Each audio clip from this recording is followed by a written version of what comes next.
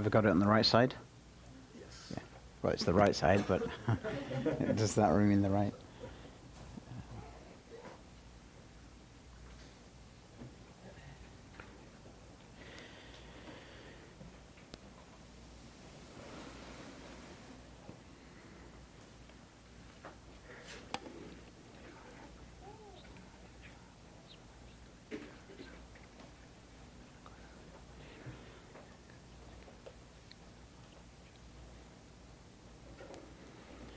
Okay, if you would open your Bibles with me then to Matthew chapter 11. And we'll look at the last few verses from verse 27, in which Jesus gives you an invitation to come to him to receive everlasting life, and encourages you to accept this gracious gift he offers.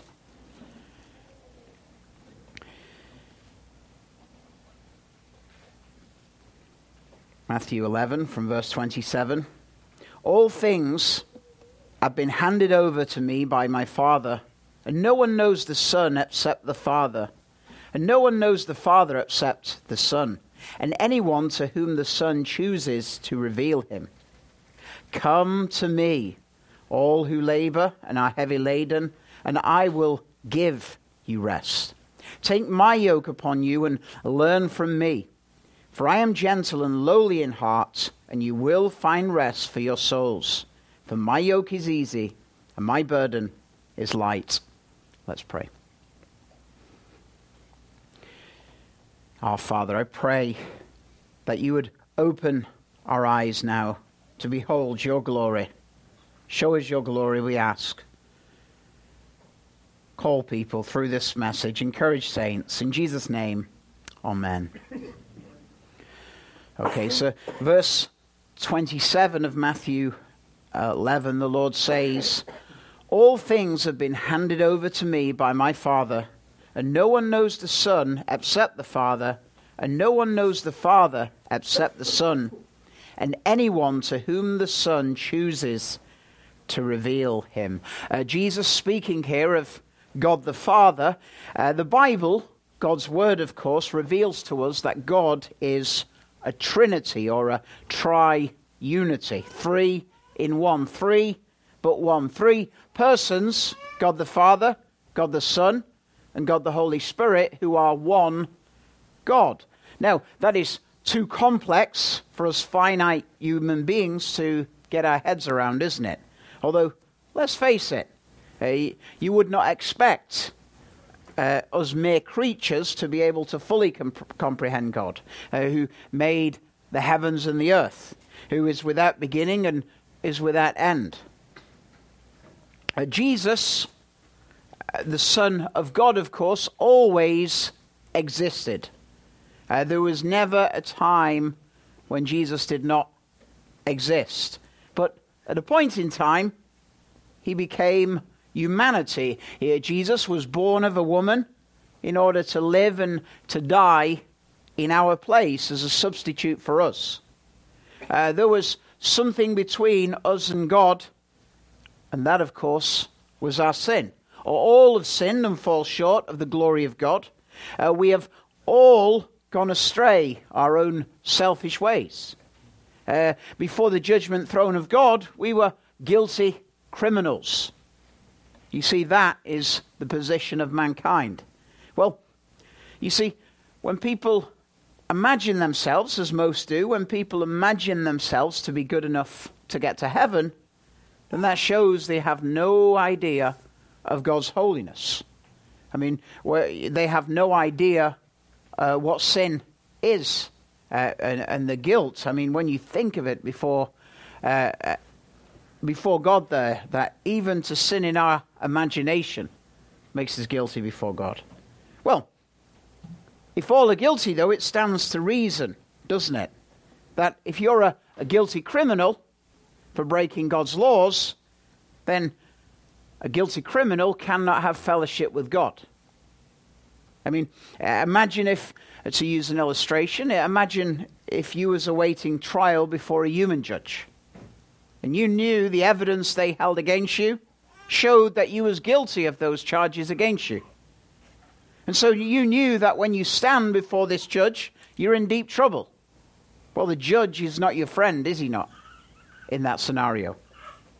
You see, when people in that position imagine themselves being close to God, it's a figment of their imagination. They're living in cloud cuckoo land. But you see, God the Father, he sent his Son, Jesus, into the world to be born of a woman, to stand in our place. Jesus would go on trial before God his Father instead of us. And so all the criminal charges that can be brought against us at the judgment at the throne of God, and let's face it, there are far more than we know. We're guilty of far more things than we know. Well, all the criminal charges that could be brought against us at the judgment, the charges for every sin we have ever committed or ever will commit, was attributed to Jesus. And so he then stood on trial before God, his Father, at the judgment throne of heaven in our place. And guess what? God, after considering the evidence, he didn't say, so-and-so's a good person. Remember, it's our charges Jesus was held for. But you see, when Jesus stood in the dock at the judgment throne of God, and all of the charges against us were accounted to him, they were transferred to him, the evidence was heard and he was found guilty. Crucify him was the result. Where I live, people, I don't know if it's the same here, I imagine, being in a Catholic area, but people speak a lot about guardian angels. But do you realize, if you was on trial before God for your own sins against you, the angels would be shouting, crucify him, or crucify her. But you see, because they know what sin is. But you see, Jesus willingly took our place upon that cross. And so, the punishment from God that we deserve was poured out upon him. All of it. So there is nothing left to pay. But also, in order for us to be good enough to get into heaven, we had to live in a right way before God. It wasn't just our sin needed paying for, but we need to live in a right way. But we failed, even as believers. We all do selfish things. There is no one without sin, even as a believer. But Jesus, the Son of God, came as a substitute for us, and he lived in our place. And so, it's not by how well we live that we get to heaven by, but it's on the basis of how well our substitute lived in our place. It's not about me having perfect theology, but it's about how well Christ did that, had that in my place. It's not about how well I resist temptation. Although the believer would want to resist temptation, but it's not about how well I resist temptation that gets a person accepted by God, but it's about how well Christ resisted the devil in our place. Or what about this one? You know, I was thinking about this. I often use the phrase that some people have a glass half empty, or I say, a half empty temperament, or others have a glass half full temperament. Maybe you know who you are. But I was thinking we shouldn't describe it like that. It's much better to describe it as an ungrateful temperament versus a thankful temperament. I think it's better when you word it like that, the way it is, because then you realize it's sin for all our ungratefulness. Are we not told to be thankful in all things? And we've much to be thankful for. But you see, it's not about how thankful I am that makes me right with God. But it's about how thankful Christ, my substitute, was that I'm acceptable to him. It's not about how how well I manage to love God with all my heart, soul, mind, and strength. And about how I love my neighbor as myself. That makes me accepted by God. But it's about how well Christ did that in my place. You see, a person is accepted on Christ's performance, or you're rejected and condemned by your own performance. There's no in between. Now, does this make a person who believes this, who embraces this good news, does it make him or her want to sin? And the answer is no. It makes a person all the more grateful and want to live for Christ now after all is done and belonging to him. You see, Jesus is basically saying here in our text now that you cannot know God the Father apart from the Son. Apart from him, you cannot know God apart from Jesus Christ. You see, Jesus is the image, the exact likeness of the invisible God. If you want to know what God is like, then look at the person of Jesus Christ. You see, the Son, our text says, knows the Father alone. Only Christ fully knows what God the Father is like. He truly knows him. But notice, and anyone to whom the Son chooses to reveal him, and he delights to do so. As then from verse 28, he gives this glorious and gracious invitation to come to him and learn from him. Learn. He knows it. Well, come and learn and find your salvation in him. Verse 28, come to me, Jesus says. If you want eternal life, if you want to truly know God, if you want all of your sins forgiven, don't go anywhere else, he says. Jesus says, come to me. And notice, come to me. Come to a person. Not come to a mere academic theology, like some kind of exam paper. Not to a subject to debate about academically. But come to him. Come to the person of Christ and find life in him. And coming here, as in other verses, clearly means believing. Not just believing he existed, of course. Even the devils believe that. But in having knowledge of who he is and what he's done, putting your assent, that is, putting your approval or agreement, your confidence in him.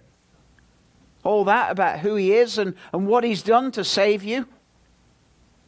Well, approve of him. Put your confidence in him. Not being confident in yourself, that you can save yourself at the judgment. You must do away with that. But place your confidence in Christ, in what he's done for you to make you right at the judgment. Don't have no confidence in Christ and think, well, you know, he's done this for other people, but not me.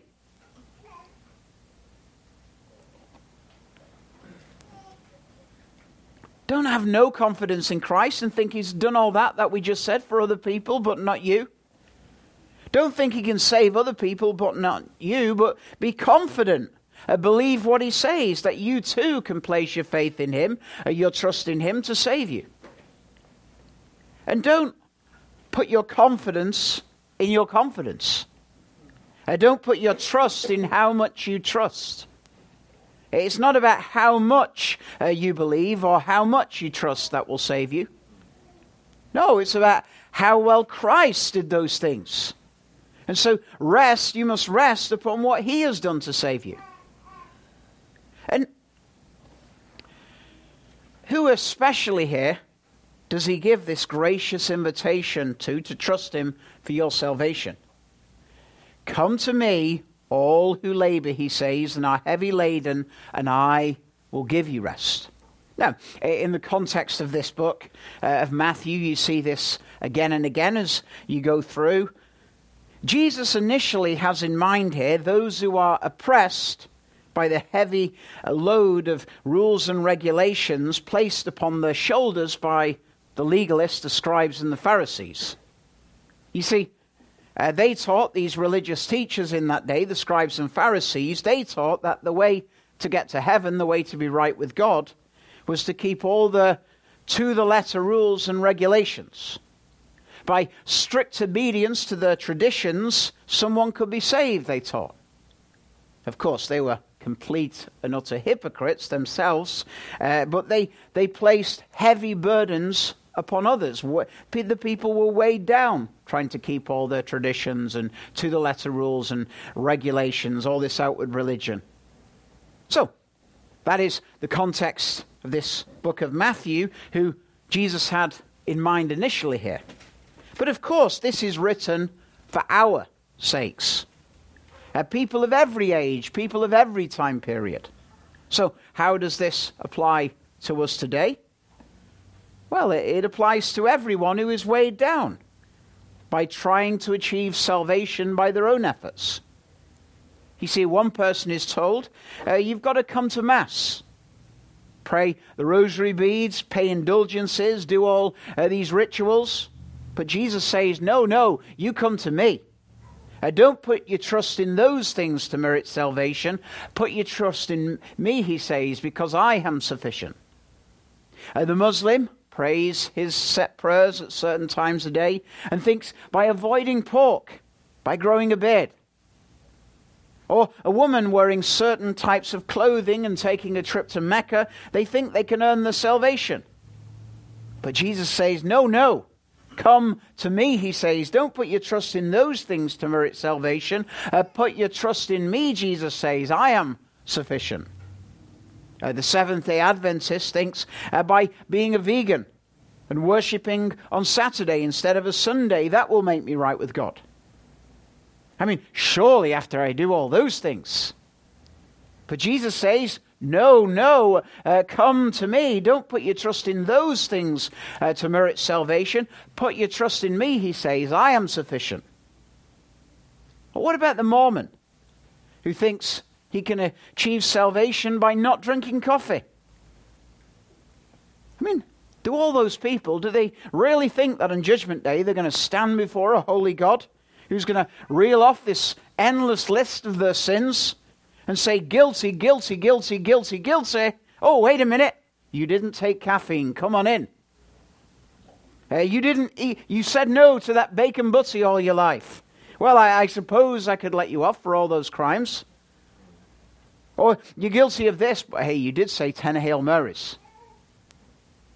Or what about the Jehovah's Witness who thinks by knocking on doors to attack the person of Christ? That's all they do when they knock at your door. But Jesus says, no, come to me. Don't put your trust in any of those things to merit salvation, but put your trust in me, he says. I am sufficient. Or what about the churchgoer, though, who thinks because they've been baptized, or because they go to church meetings and so forth, they think, well, surely God should accept me because of this.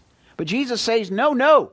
Come to me. Don't put your trust in those things to merit salvation. Put your trust in me, he says. I am sufficient. What about the churchgoer with all the many rules and regulations?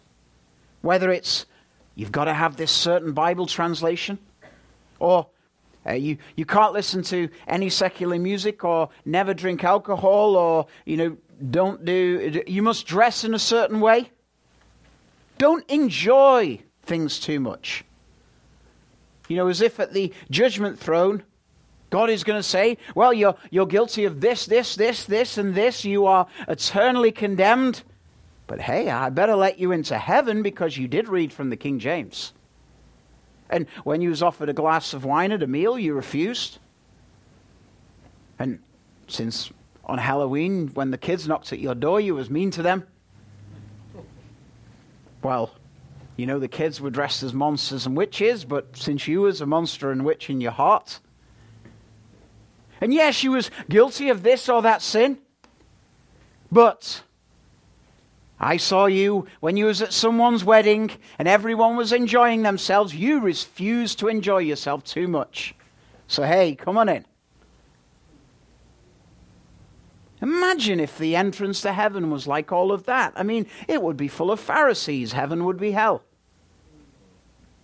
But Jesus says, no, don't put your trust into an adherence of rules and regulations. Jesus says, come to me.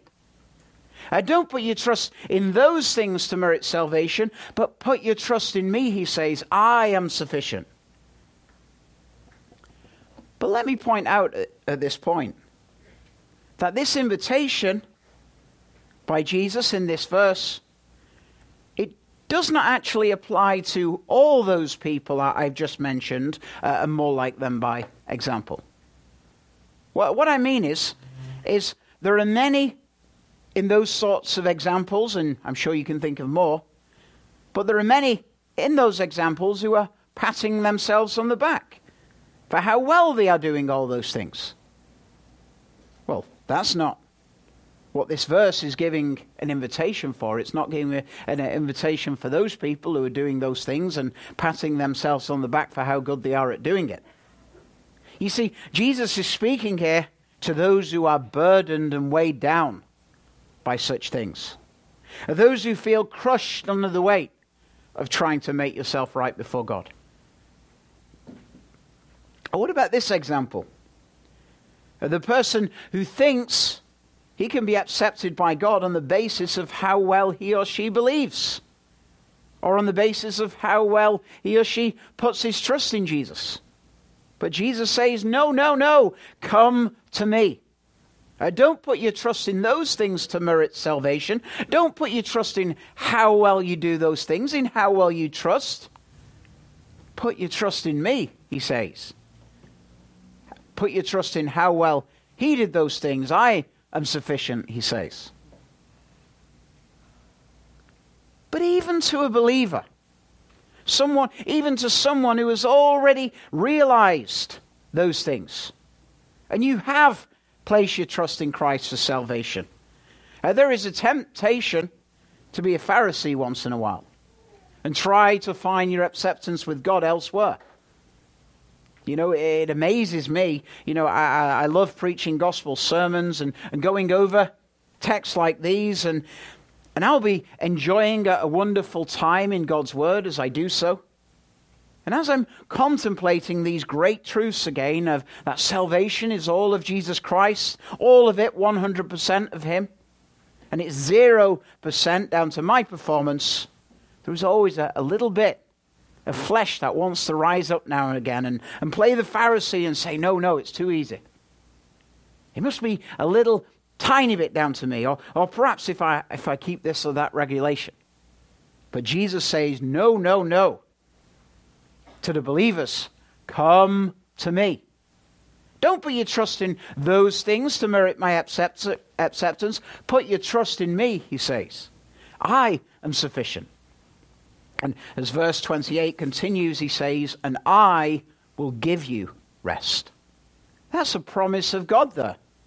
That if you will place your trust, it's a promise. If you will place your trust in Christ for your salvation instead of going elsewhere, you'll have peace of mind, peace of heart. Why? Because you know it's finished. You know he's done everything. So you've not got no rest because you're thinking, what am I to do now to save myself? But you place your trust in Christ and you can rest in him. You know how some people, you think about this, you may know certain people who always make others restless around them.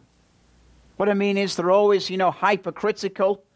And there's always something else, these people, they expect you to do to get their approval.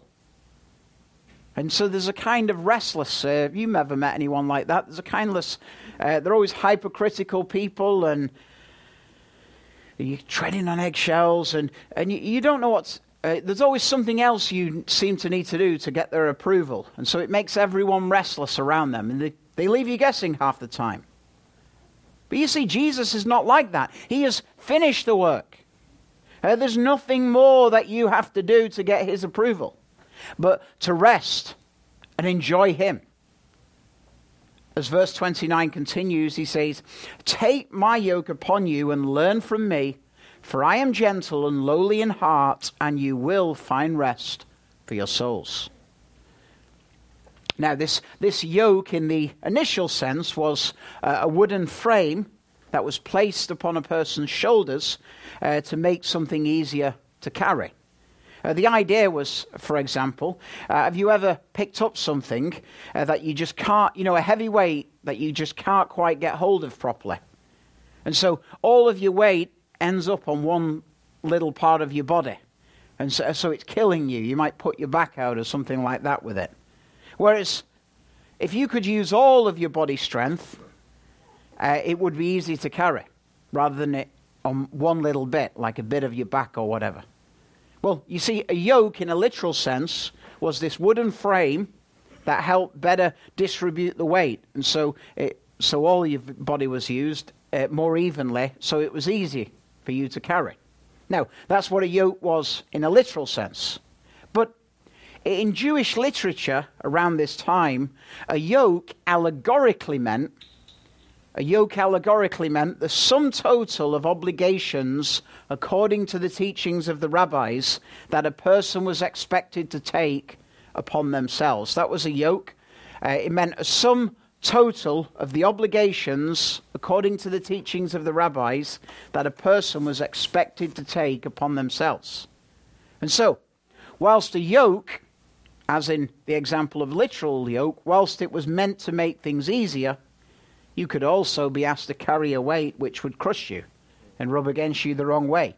You see, all this strict obedience to the letter rules and regulations to try and be accepted by God, this was crushing the people.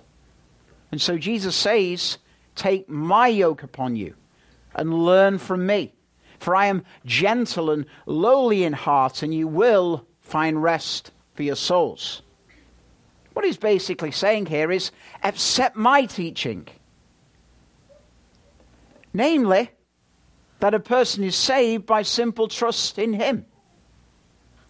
Accept this, he says. Don't be weighed down by you've got to do this, this, and this in order to be accepted by God. These endless rules and regulations in order to be saved. Don't be weighed down and crushed by that.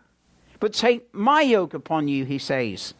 A person is saved by simple trust in me, and so he invites you to trust him for your salvation. And for I am gentle or meek here, meaning I am not going to give you something to crush you to earn your salvation, and I am lowly. You won't find me to be a hard taskmaster, Jesus says. For my yoke is easy, verse 30, and my burden is light. Easy there, my yoke is easy, could be translated kindly. You see, the literal yokes of the day, they could be very unkind and uncomfortable and rub against you and hurt you. The yoke of the Pharisees with all the rules and regulations was not easy to bear. But Jesus says to you, I am a perfect fit. If you trust me for your salvation, it won't rub against you, but you will find rest for your soul. And notice there, I will give you rest. Salvation is a gift from Christ. You can't do something to earn it, but you must take it. It's yours for the taking, if you haven't already. So, do what he says. Take Christ's yoke upon you and learn from him. And become one of his disciples right now. Accept his teaching. Especially that a person cannot be saved by their own works, but by simple trust in him. And if you do that, you will be saved. Let's pray. Our Father, we just thank you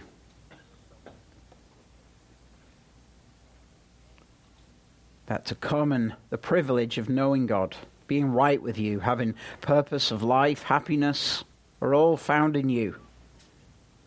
But we need our sins forgiven first.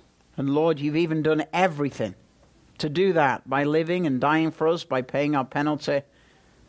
So you give us here this glorious invitation to all who hear this message to not put their confidence in other things, but come, trust in you, come to you and have everlasting life, be forgiven, be reconciled to God. We praise you, and I pray that through this word you would call people to trust you, to come to you. In Jesus' name, amen.